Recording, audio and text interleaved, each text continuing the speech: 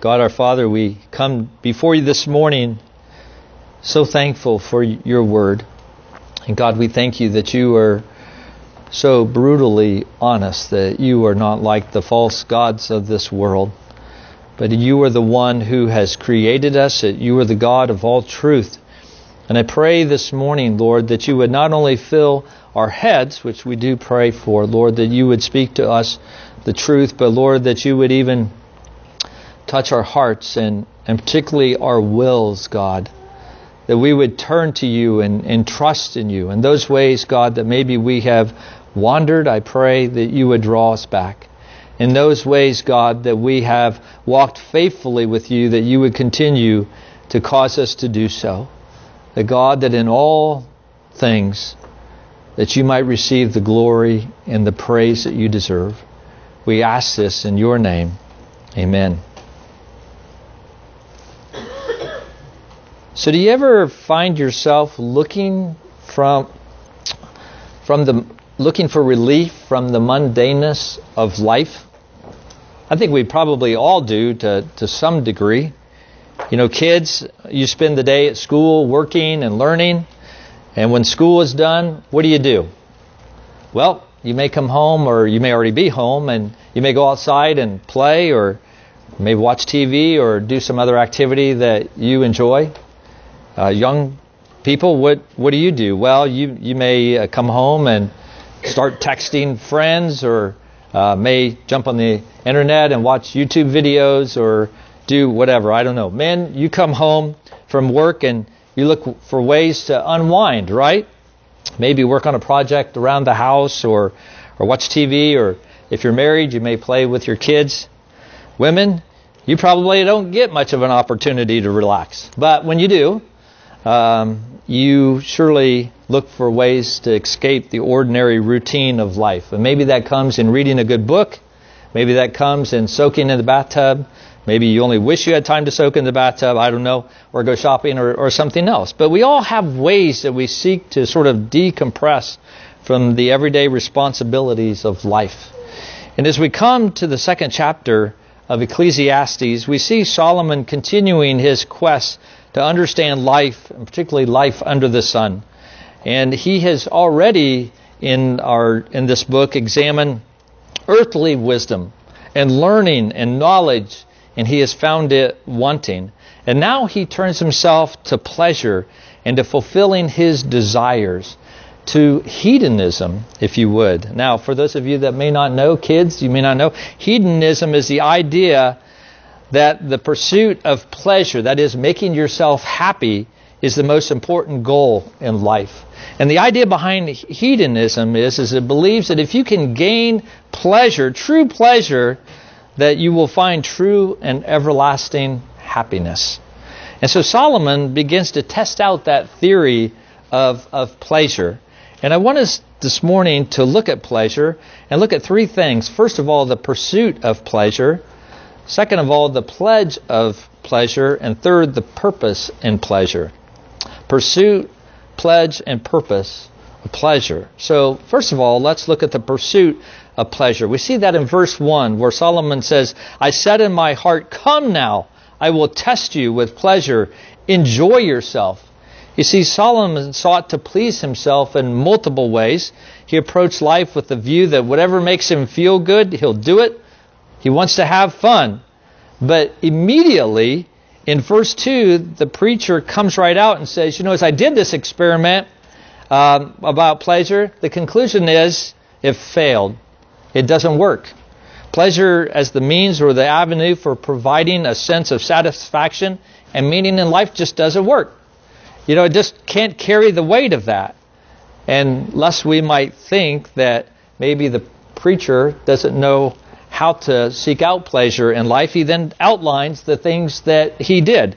Beginning in verse 2, the first thing he does is he turns to laughter.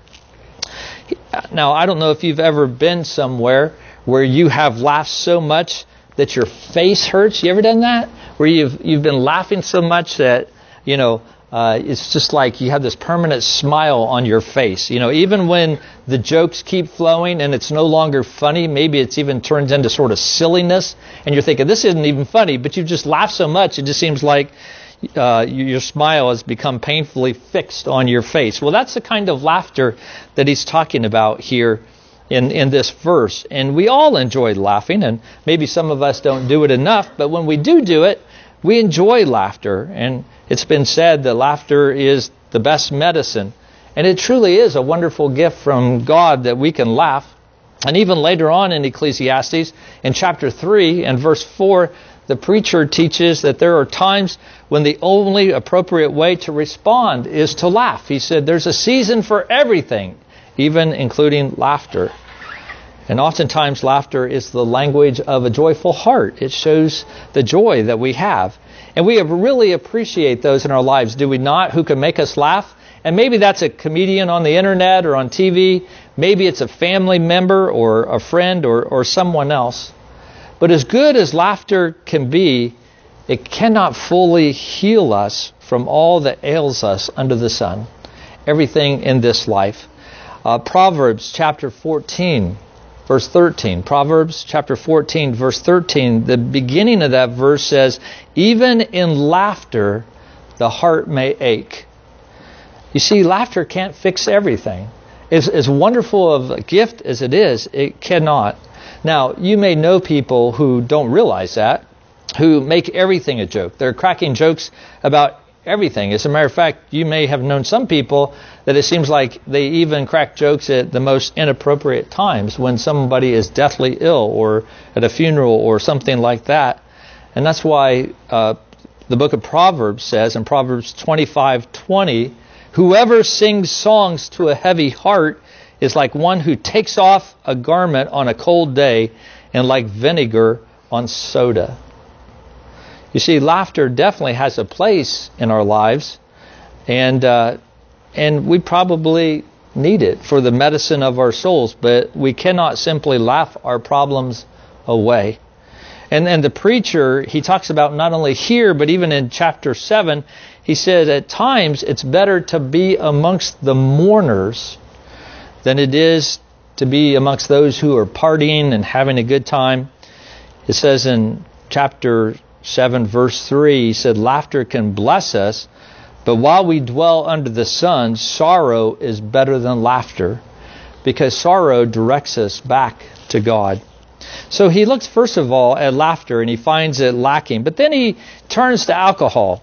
And he says in verse 3, I searched my heart how to cheer my body with wine, my heart still guiding me with wisdom, and how to lay hold of folly, till I see what was good for the children of man to do under heaven during the few days of their life. So the preacher turns to drink to gladden his soul as wine gladdens the life. That's the words he uses in chapter 10, verse 19, that wine can gladden the life. But notice that the preacher doesn't get hammered with alcohol. He's not drunk. As a matter of fact, if you look back at verse 3, he talks about how he searched with his heart to cheer his body. But he says, my heart is still guiding me with wisdom. In other words, I haven't lost all my senses. I haven't gotten so drunk that I sort of forgot, what I've done, like some people who wake up the next morning not remember who they've been with or what they've done the night before. And even in the book of Nehemiah, you see Nehemiah encouraging God's people to eat the fat and to drink sweet wine, it says in Nehemiah 8:10, as a way of celebrating the holiness of the day that the people were experiencing. And so, like laughter, alcohol is good, but it falls short of giving true life meaning. As a matter of fact, the Bible warns against this, and I know we've been reading through the book of Proverbs, and not too long ago we've read some of these passages. Proverbs 20 verse 1 says, wine is a mocker and strong drink a brawler, and whoever is led astray by it is not wise. Or Proverbs 23, 29 and 30, who has woe? Who has sorrow? Who has strife? Who has complaining? Who has wounds without cause? Who has redness of eyes? Those who tarry long over wine, those who go to try mixed wine.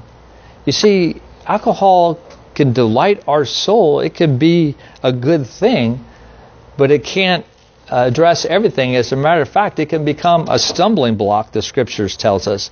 And that's why if you look at that passage in Nehemiah chapter 8, verse 10, Nehemiah does encourage the people to eat well, guys, and drink up.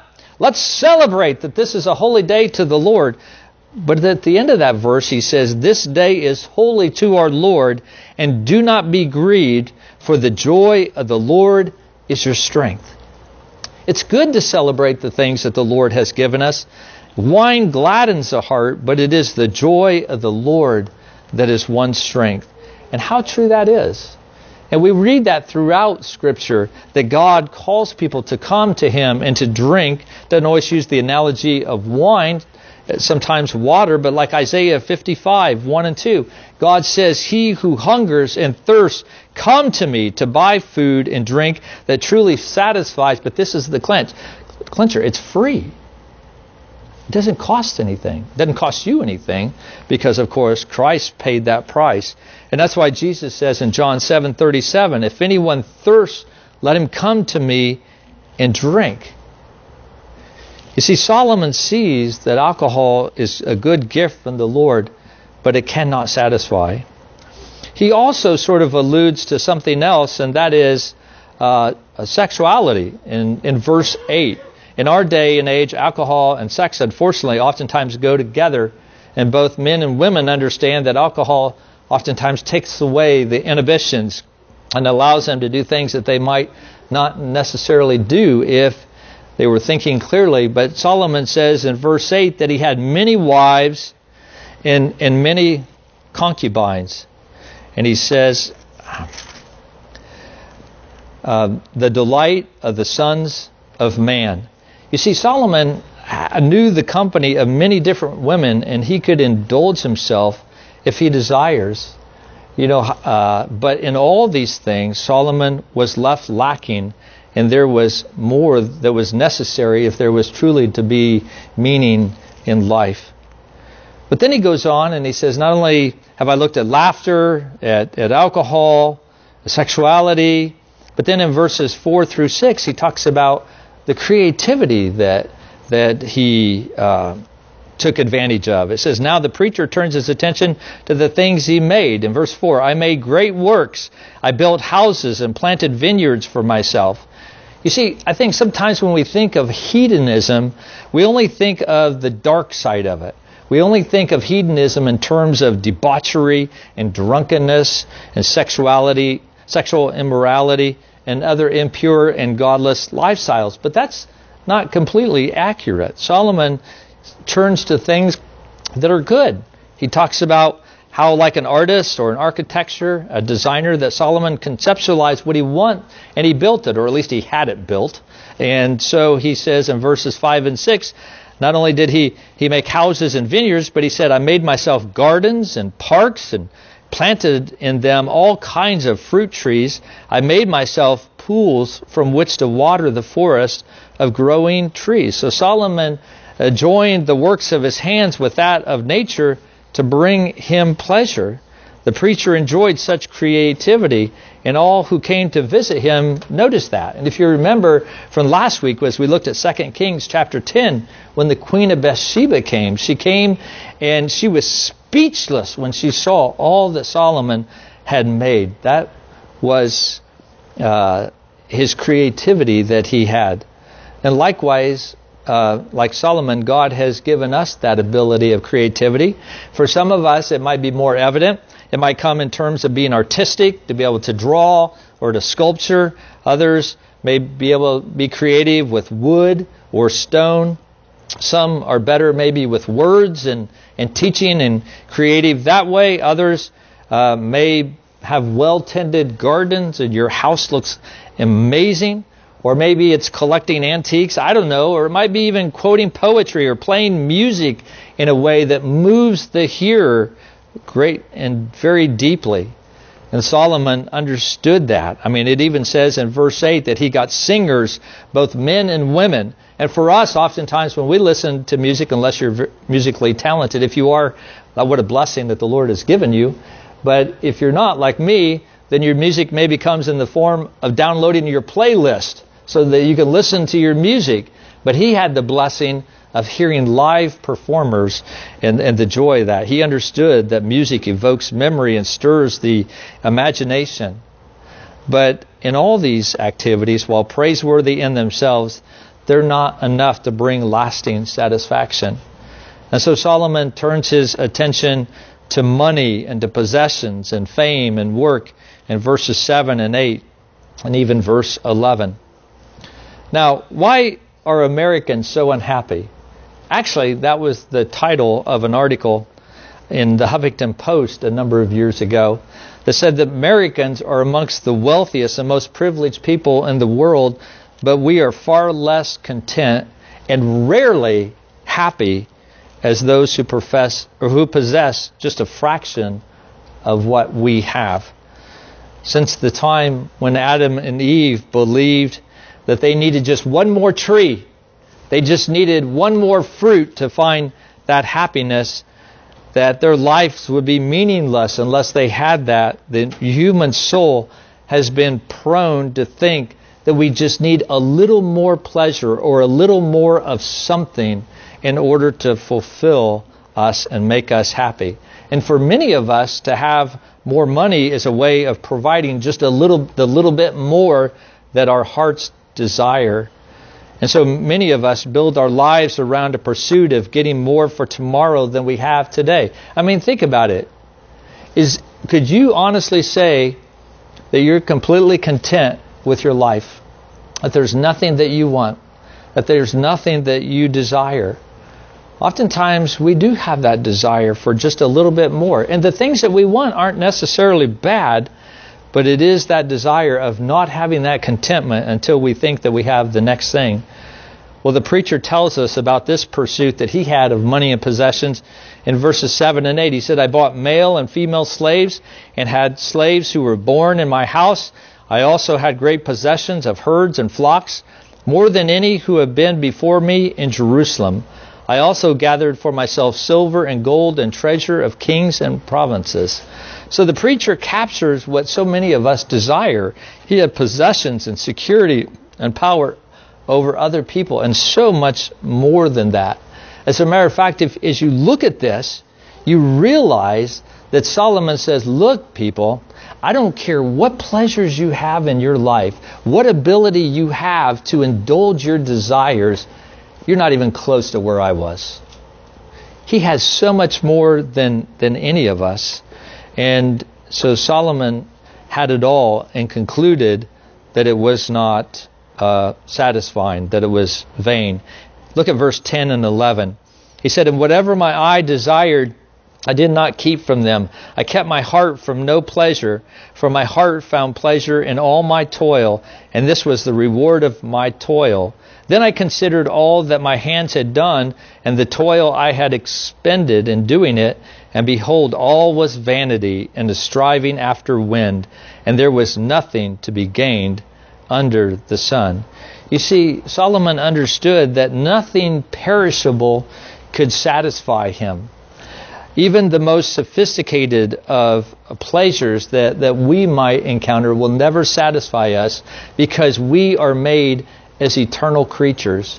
And so nothing of this earth can fulfill that desire in the way that God created us. It's all vanity and a striving after the wind, he says. And then Solomon illustrates that, talking about three realities in life. First of all, he talks about the amount of joy we get from our work is not enough in itself to redeem the years of the toil it requires. Look at verse 11. He is where he mentions that. He said, then I considered all that my hands had done, and the toil I had expended in doing it, and behold, all was vanity and a striving after wind. Maybe you can think of something in your life that took many years of your life. Maybe it was a job you had. Maybe it was seeking an educational degree or something else. And as you reflect on that time, as you look back and you see the sacrifices that were made and the length of time that you did, you had to ask yourself, was it really worth the sacrifice I made to accomplish this? It's a chasing after the wind. But he said, not only is that a chasing after the wind, but so is the reality that we all work so hard our whole lives to accomplish what we do, only to leave it to someone else who we don't know if they'll squander it or what they'll do with it in our death. Look at verses 18 through 21. He said that there are few that really make a name for themselves, and those who do must leave it to the hands of others. And as I was thinking about this, I was just thinking about men like Sam Walton, who built this huge empire with Walmart and Sam's Club. And I remember, I guess I'm old enough, I remember when those stores came out, and I remember the quality of service and products that you got. And it's amazing. And then after he died, you begin to see that sort of wane a little bit, and maybe corners were cut. Even Chick-fil-A, before the owner passed to go to be with glory, and now his son and others are taking over. It's vanity. It's a chasing after the wind. But then the preacher begins to contemplate wisdom and folly in verses 12 through 16. And he draws, rightly so, the conclusion that wisdom is better than folly and sin. But then that doesn't mean that wisdom will provide an escape from vanity, because the same fate happens to all of us. We all end up in the grave, as we see in verses 15 and 16. Lives completely different in their moral character end up in the same way. Have you ever thought about that? The most godless, heinous, wicked criminal and the most upright citizen both end up the same. However wise one is, one dies just like the fool. And in this sense, pursuing wisdom is pursuing the wind. Now, I want to talk just a minute about the pledge of pleasure. And what I'm talking about is the pledge or the promise of the world about pleasure. The world is constantly coming to us, handing out its wares. The whole idea of pleasure is not just something we decide to pursue or not to pursue. The world is there shoving it right in our face. And we saw that a little bit last week as we looked at Genesis chapter 3. And even Satan, as he comes to Eve and began to plant doubt in her mind that, is God good? Did he really give you everything you need? You really need more. And that's the same promise that the world gives today. It's interesting. This week I read that sociologists say that about 20,000 times a day we are hit with an image or an idea promising us pleasure in this world, whether that's through print media, whether it's through the radio, it's a television, or the internet. We are being promised 20,000 times a day by this world that it can provide you pleasure and satisfaction. And that's a lie. The earthly pleasure can provide you with true satisfaction. You just need to give it a chance. That's the message of the world. And that's what every commercial that you hear is telling you. Just give it a chance. It will work. You're not happy. You haven't given it a chance. It will make you happy. Just do X or buy Y or just go to Z, and it will give you the satisfaction and pleasure. And sometimes it does for a period of time, but then eventually that fades. We get the new car, but then the new car becomes the old car, or we have the latest iPhone, and then 6 months later they come out with something different, and that looks even shinier, and we set our hearts upon that. And sometimes the pleasures we seek come with unexpected consequences that we didn't realize that are very costly. Of course, the pleasures of this world don't satisfy us, but don't worry, the world's not going to just let us come to that conclusion. The world instead says, no, the problem is, it's not that it doesn't satisfy, it's just that you didn't get it right. If you want to be satisfied, you just haven't found the right thing. By the way, the right thing is the next thing. Do you hear that? It's the next thing. So whatever you have now, sure, you're not satisfied, but go to the next thing. And we get there, and then they're like, well, no, it's the next thing. It's sort of like having a discussion with your kids. If you tried to explain to your kids what tomorrow is, so they're like, is today tomorrow? No, it'll be the day after this. So you get to that day, and then they say, okay, so today is tomorrow? No, and it's just a vicious circle. Anyway, it's the same way with this idea that the next thing is the best thing.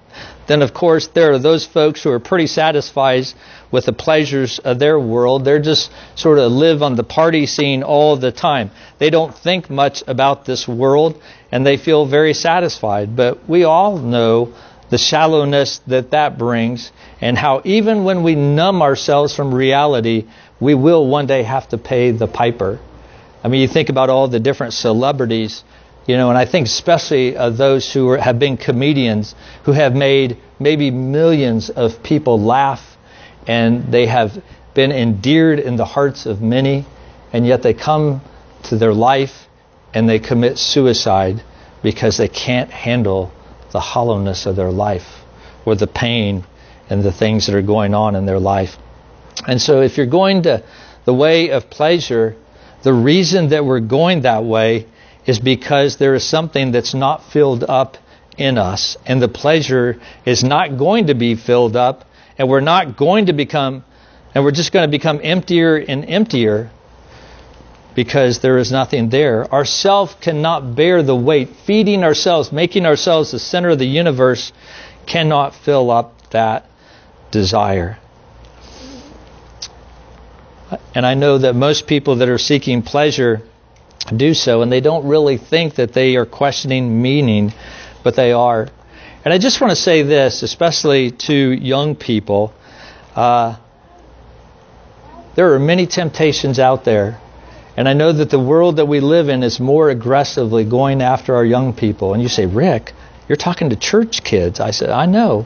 But the temptation is no less for church kids to go out and to get drunk, to just try a little bit of pot.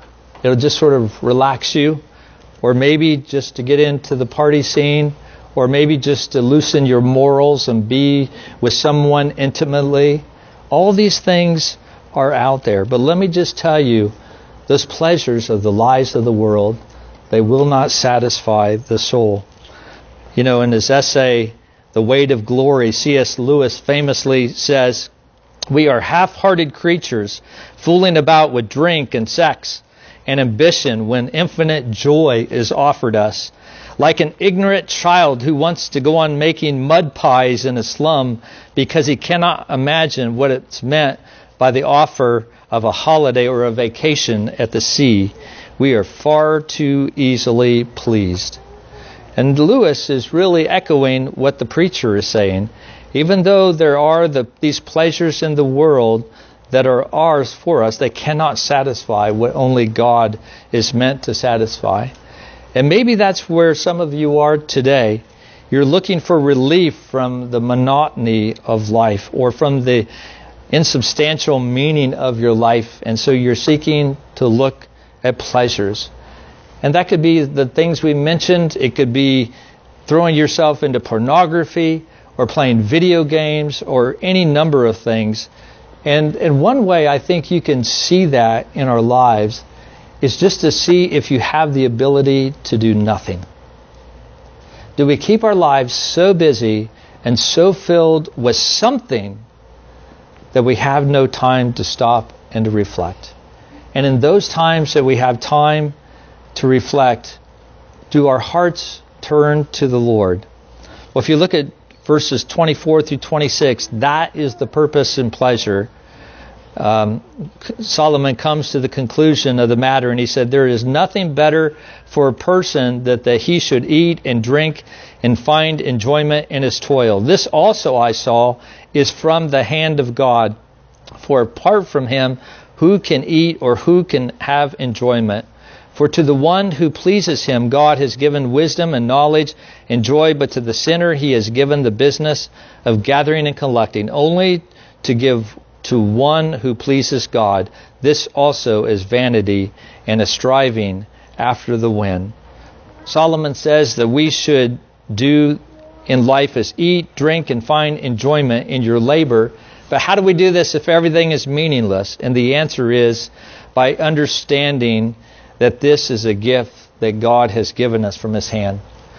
That the only pleasure that can ultimately fulfill us is the pleasure in God. The problem with the pursuit of pleasure is not that pleasure in itself is wrong. I mean, there are pleasures that are wrong. Okay? Understand that. And there are pleasures that are immoral. I'm not talking about those. But even the good things, as Solomon talked about, creativity and those things, there's nothing wrong with those. The fundamental problem is seeking pleasure as a substitute for God, seeking ultimate pleasure in the wrong way.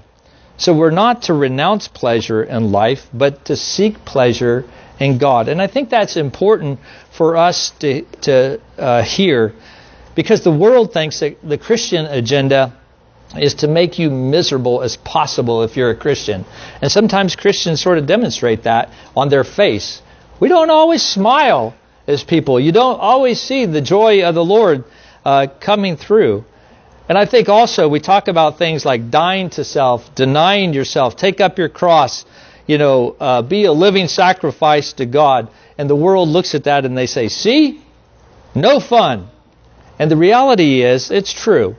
To die to self is not fun. But as Jesus tells us, when you die to yourself, you find new life in me, in Jesus. And the message of the Bible is that those who die to self find pleasure forevermore. A pleasure that is more deep, more satisfying, more lasting. So we are to live and to find joy in what we do, but we will only have joy when we consider all things in relation to God. So brothers and sisters, how does this fit into our lives?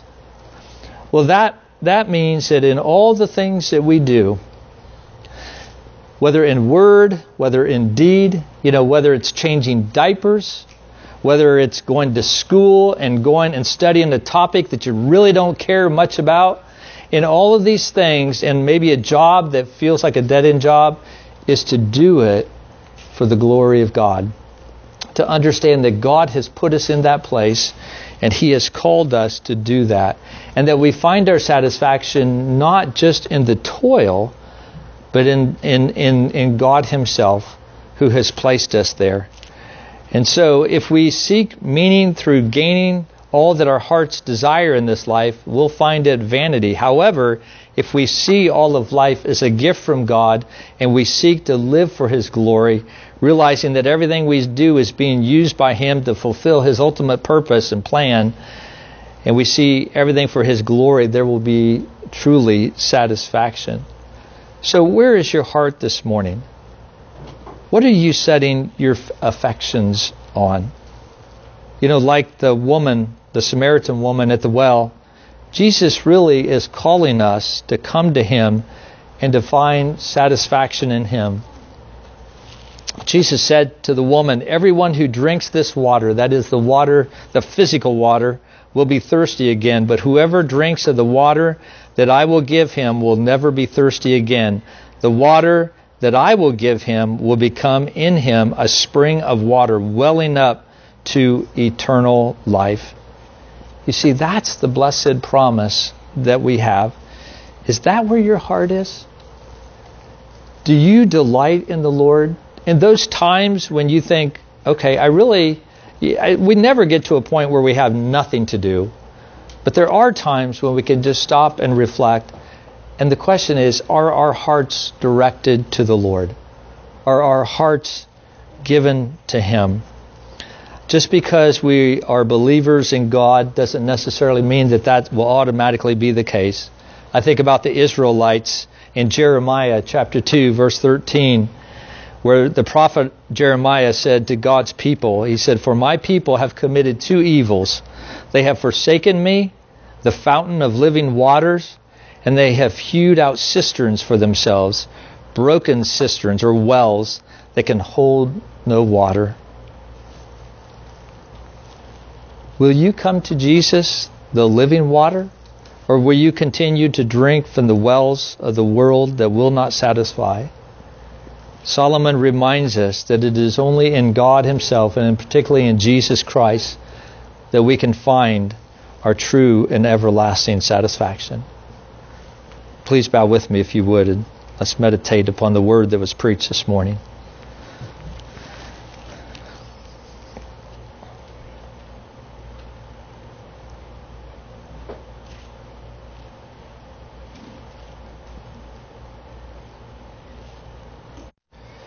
Lord, I thank you that your word is true and sure.